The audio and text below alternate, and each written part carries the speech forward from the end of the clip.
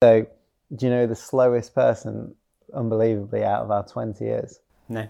So with, I believe it's 7.5 seconds is Alex Magos, which, considering he's one of the world's strongest climbers, strongest fingers in the world probably, he's actually the slowest speed competitor in terms of PBs.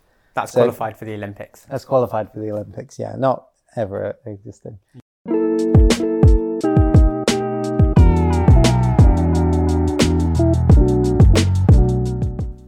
Hello and welcome back to another episode of Ask Lattice. Today, me and Ollie are going to be talking about what to expect from the Olympics. So obviously it's the first Olympics where we've got climbing in it, and it's a really exciting time, but there's quite a few elements of it that a lot of people don't know about. So we're going to try and cover some of the basics of what's going to happen in the Olympics, and also some of the people that we're hoping to look out for. And I think there might be some surprise results, so it'll be quite interesting. I've done a fair bit of research into the Olympics and the format and the athletes as well. So I'll try and cover some of that. But Josh, you're relatively new to what's going on in terms of, obviously you follow the World Cups, don't you? But in terms of this Olympic setup, you're not as clued up, are you? No, yeah. So I'd be interested to see what your predictions are and also explain a little bit about how it's going to work and the triple format that we're seeing. Yeah, and you might see me looking over here briefly. It's because I've got a whiteboard just with a few reminders on. There's a lot of names going in, particularly some that I haven't heard of either. So it's quite a good little trigger for me to remember who's who and where do they rank in what order. So first of all, the format, I guess. We should go through that first. Yeah, so we've got the triple. We've got lead, speed and boulder. But it's in a specific order, isn't it? And is it speed first? Yeah, so speed first. Yeah. Then we go into boulder and then we go into sport. Okay. And it's interesting, isn't it? A lot of people are describing this as the climbing triathlon. But for us as people that are really interested in the physiology, it is very different, isn't it? Like two of them are quite close and the other one's very separate. Yes, but also I think the boulder has got that like much more, I want to say problem solving, like skill element, thinking on your feet. But the speed is just a set climb which people have been competing on over and over and over again. So they'll have done it thousands of times. It's a bit like the 100-meter dash where it's the same course, it's fair playing field, everyone's just going at it. So this is kind of different to what we normally see as climbers, right? Yeah, and I think for us as well, what we mostly train people in, we do take into that problem-solving element, and you might even notice what's been put forward for the Paris 2024 Olympics of speed and boulder being separate, speed and then lead and boulder being separate. And those two disciplines are very problem solving. And like Josh said, is about trying to overcome some mental challenges in terms of figuring out the problem and the beta, and also trying to have the physicality of that. And then speed is execution of a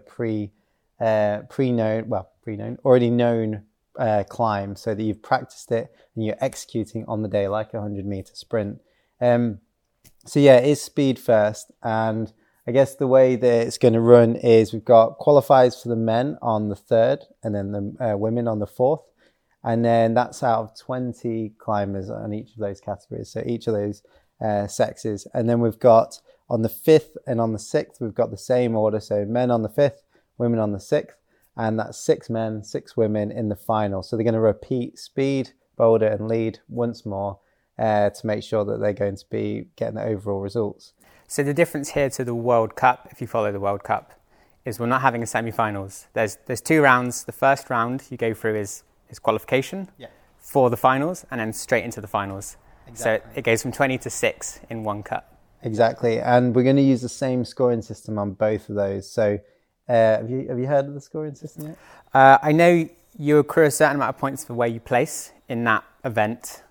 And is it the less points you get, the better? You want to go through with as little points? Yeah, exactly. So like I said, qualifiers, you got 20 women, 20 men. And pretty much your podium position is your point. And then what you're going to do is times that across the 3 disciplines. So if I was to get first in speed, first in boulder, and then first in in sport, that's going to be a score of 1. So that's your perfect score, effectively. That's what everyone's after. But if you score fifth first and second, you're going to get a score of 10, a position of 10.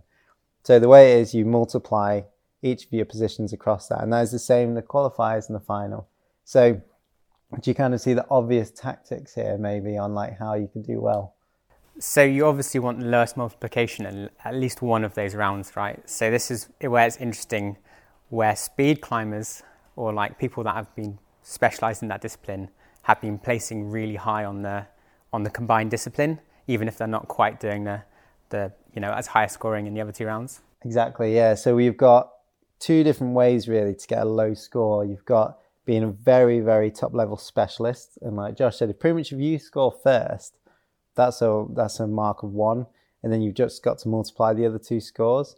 Or if you score in the sort of the podium positions, you've already got a low score there, so you can specialise loads, and that's why we've seen some speed climbers get through really well on these combined formats. Or you can be really good across the board, and that means you're going to get a mixture of combinations of scores. So if you score third, but then first and ninth, for example, then they're going to end up with the same scores. If I've figured out my calculations correctly, probably not. No, third and first and ninth. So there's a couple of different ways of doing it. Obviously, you can see that it gets quite complicated. So you need to follow it as you go along. And it's really important to kind of like make sure that you're not getting a really low score on any areas. So we cover speed first and what's involved. Yeah, so what is the speed event? Am I right in saying it's 12 meters? 15 meters? Yeah. And it's 5 degrees overhanging, yeah. I think. And what are the sort of times we're seeing put down in this 15 meter climb? So originally it's around 6B plus, isn't it? Is the route, and yeah. But if you do it in the fastest way possible, I believe I've been told it's around 8A plus in difficulty. So sport 8A plus grade if you just use the holds that the actual guys use. The fastest competitors, yeah. Exactly, yeah. So to give you an idea, the world record is around 5.2 seconds, and that's obviously pretty flipping fast, isn't it? Yeah. But when we look across the board on who's involved in this 20 competitors, you'll notice that actually some of the people that you'd put your money on originally in the combined format with the boulder and sport are actually some of the slowest. So do you know the slowest person, unbelievably, out of our 20 is? No. So with, I believe it's 7.5 seconds is Alex Magos. Okay. Which, considering he's one of the world's strongest climbers, strongest fingers in the world probably, he's actually the slowest speed competitor in terms of PBs. That's qualified for the Olympics. That's qualified for the Olympics, yeah. Not ever existing. Yeah. So 7.5 is still amazing, and in a lot of national competitions, that would do really, really well. But in this 20 competitors, he's seeded last as a speed competitor. 19th is Adam Ondra. Oh, no way. So once again, we've got another person who is going to do extremely well in the other two disciplines, score him at the bottom of the ranking in the speed. So who are the other people that we're seeing as potential competitors for the overall ranking? Is someone like Tomoa, and he's going to have a score of 6.2 seconds. 6.2 seconds, yeah, as a PB. Yeah. And I believe that comes out 5th out of the 20. So obviously someone who's already really good at boulder, pretty good at sport, or lead climbing, and he's done pretty well on speed as well. So obviously, as a combined athlete, he's going to be very, very competitive. So you might correct me here, but I believe that like the second move in speed, which is often done by at least the male competitors, is called the Tomoa skip. Have you heard of this? Oh, I'm not sure I've heard of that. So I thought it was the Reza skip. Okay, right. Maybe you can correct us in the comments if you know what the actual term for this is. But I thought it was the Tomoa skip. And this is where, as you were saying, it started off as it's about 6B plus in difficulty if you're just to climb it like in any way you want. But if you're climbing it the way these athletes are, they're skipping holds and they're doing like these crazy moves. So the Tomoa skip is like a foot-hand match on one hold and dynoing off of it to the 4th hold maybe on the route. Yeah. And this is what makes it 8A, I guess. Yeah, I mean, if you ever try it, it's really worth giving it a go, just trying it at the beta, even just for a couple of moves, the way these guys do it. If you're a really keen boulderer, it's a really good way of becoming more dynamic. But it's so coordination-based, and it is really good fun. So, have you done it? Have you tried the route? I've tried the route quite a bit, yeah. Actually, I have a few athletes that I train doing this, and I did get involved, and I was much, much slower than these World Cup competitors or Olympic athletes. So I'm not going to tell you my times, but it is really good fun, and it's surprisingly tiring as well. Just doing laps on that is pretty hard. So these guys are actually guys and girls are actually going to be doing it on heat, so back to back. So even though they might not score the fastest time on the day, as long as they beat the person they're against, that's going to get them through in a much higher mark. So on the female side, we've got Janja with 7.9 seconds. We've actually got the world record holder who's got 6.9 seconds competing in the 20 competitors. But Janja, who's probably our favourite, we'd probably say. For the combined? Combined. Yeah. Sure. She's got 7.9 seconds. That puts her in 5th. But then it's really interesting here. Miho, who actually got a podium in the Salt Lake World Cup recently in speed alone, is another really competitive athlete in the combined. She's got 8.25 seconds and is 6th in the overall rankings. A couple more, for example, Brooke Rabatu, 9.12 seconds, puts her in 13th. And Shauna is just behind her. Shauna Coxey is just behind her in 14th as a seeded ranking.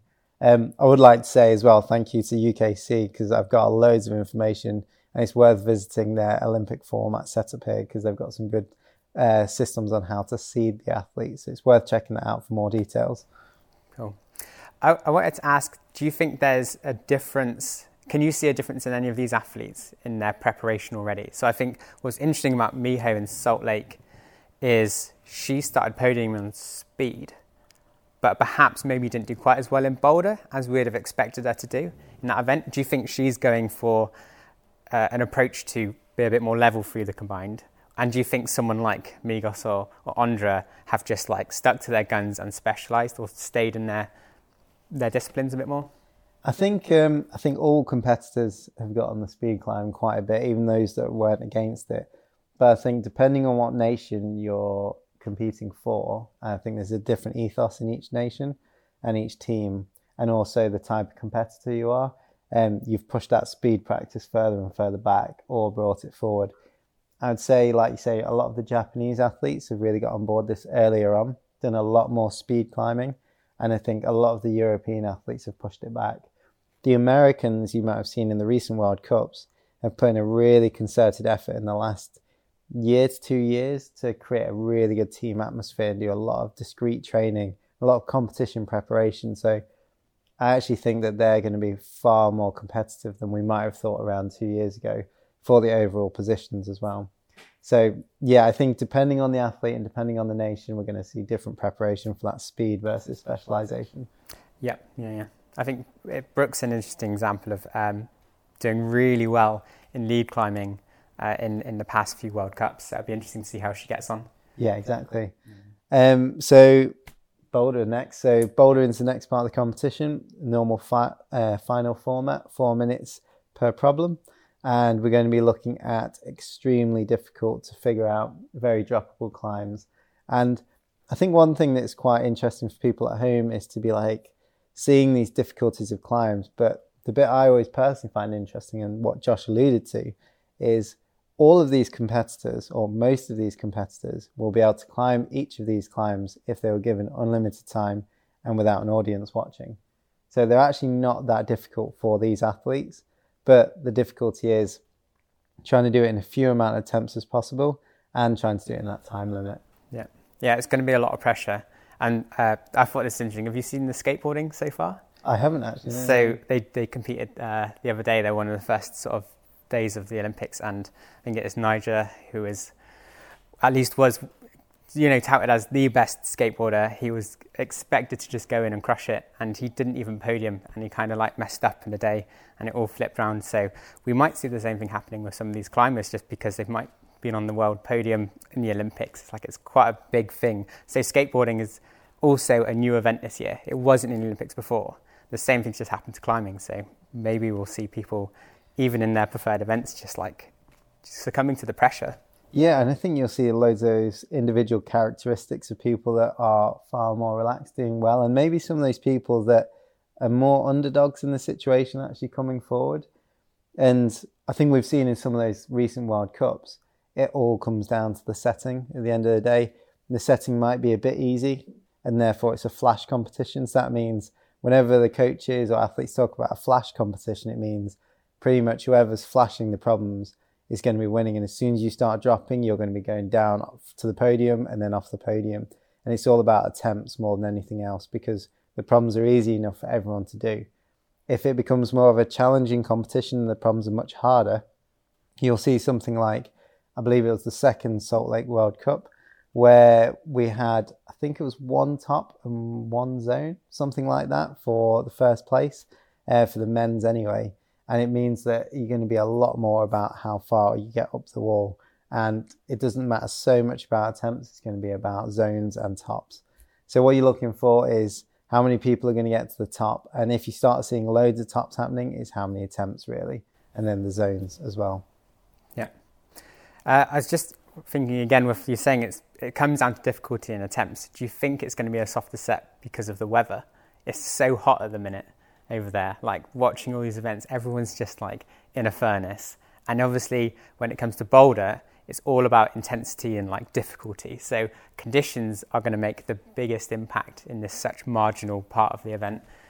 Yeah, it's a really, really hard one for the setters, this, because obviously a lot of the styles of holds these days are very macro holds, so very big and friction dependent. So they've got to take into account the conditions. Obviously we saw in Innsbruck earlier in the year that they had a lot of wet weather as well, and they were just throwing chalk onto holds. It was really slippy. So they need to take this into account. But if they get it slightly wrong, it could change the competition and flip it on its head. So I'm not sure how it's going to play actually just yet, because for me, the setters versus the climbers, it's a game of cat and mouse.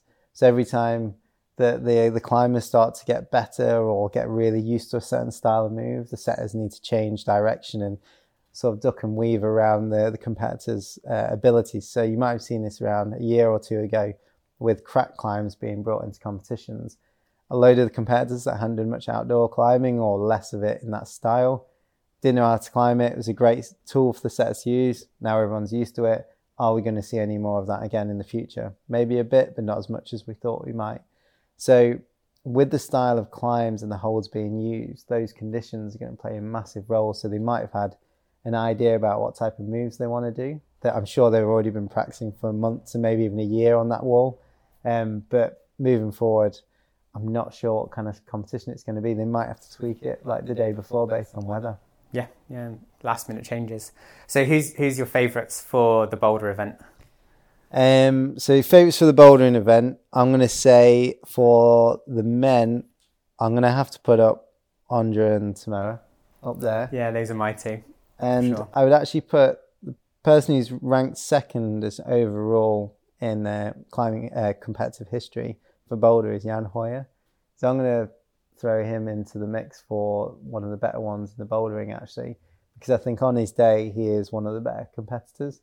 I think Jakob's obviously very good and very consistent, but one of the most experienced probably coming into it. Yeah, but I think in the boulder he might not be someone quite up there, and not in this competition anyway. I think we can see him getting frustrated in some competitions. I've definitely seen that personality come through. Yeah. Where like other competitors might be just a little bit more calm. Like Tomoa seems to always just be very calculated, and maybe that will play off in the Olympics. Yeah, and I think we should, I'm not as clued up on who's better at performing the heat, but we've got to take that into consideration, and the style of competition and style of movement we're expecting. So first bouldering competition in the Olympics, it's got to be spectacular. So whoever's good at that dynamic poppy style will probably come out on top here, because people want to show, and the setters are going to provide that. And I mean, you've got like Ondra, who's probably not the best at that dynamic coordination style, but then Tomoa's, that's his bag, isn't it? That's what he's really good at. Yeah. So, yeah. And then I think in the females competition, Janja is obvious favourite for me. I think she's consistent. She's always performing at a high standard. And to be honest, I think a higher standard than the rest of the field still. I'm going to give Brooke sort of a good shout out there, because I think she's progressing really, really well. Depending on the style of setting, I think she'll do amazing. If there's any T-nuts on the wall for her to stand in, she's definitely going to be doing really well. Yeah. And then I would say Miho is going to come out as well. I think she'll do well in this. She's very relaxed. She's on top of things, and hopefully being a home Olympics isn't going to play with her head too much. Yeah, more pressure if anything. But yeah, hopefully she'll do well in this and have a good showing. So lastly is the lead climbing. So 6-minute cut-off time. It's going to be a long, steep wall. And we're looking at somewhere between 40 and 60 moves. So pretty much the higher up you get, the more points you get. And the really nice images they have now in the World Cup series, which you'll see in the Olympics, I'm sure, is a little tally up. So every move they make, they'll get an extra score, and you'll see them working up the wall. And every attempt of holding a hold in control and making a movement off it is a plus score. So you'll see 26 or 26 plus, depending where they held it and moved off. So I think for that, it's a really nice thing for people to watch. And having it as the final thing will add a lot of drama. And even though you might have some favourites in this, I don't know if you saw that recent competition with Ondra slipping off. Yeah. Right at the beginning, it was kind of unexpected. He actually did it twice. Yeah. The second time he didn't hold it. Yeah, and I'm not sure if he was distracted with what was going on at home in his home country, or whether he just wasn't feeling it on the day, but that really means it can flip its head. It was also like a thunderstorm at the time, raining a lot. So yeah, maybe conditions also got the better of him. Exactly. So this will be the final bit of the competition. And same thing again, I'm going to say Janja for me in this, and maybe Jessie Pilz for 1 and 2 in the women's on the lead side. And then the men's, I'm not sure actually. I think what I'm going to have to... Brooke though? Brooke's done really well in lead recently. Yeah, I'd throw her into the mix. I mean, she's pretty new to that side of the competition, particularly even as an adult. But I think her experience as a climber is just showing really, really well in this season. Yeah. And then Ondra Jacob.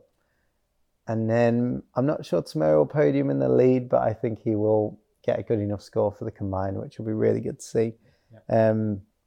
I think Shauna will do pretty well across the board. But it's really hard to judge her form at the moment, just because of she's had quite a few difficult months with different things going on for her in terms of injuries and so on. So I'm not sure about her form right now, but it's a tough call. Yeah, hopefully she'll pull out of the bag and perform to her best, which is what everyone here in the UK is psyched for, at least. Yeah. So yeah, obviously you've got the qualification round, and then they've got to go through it all again in the final. So 6 men, 6 women.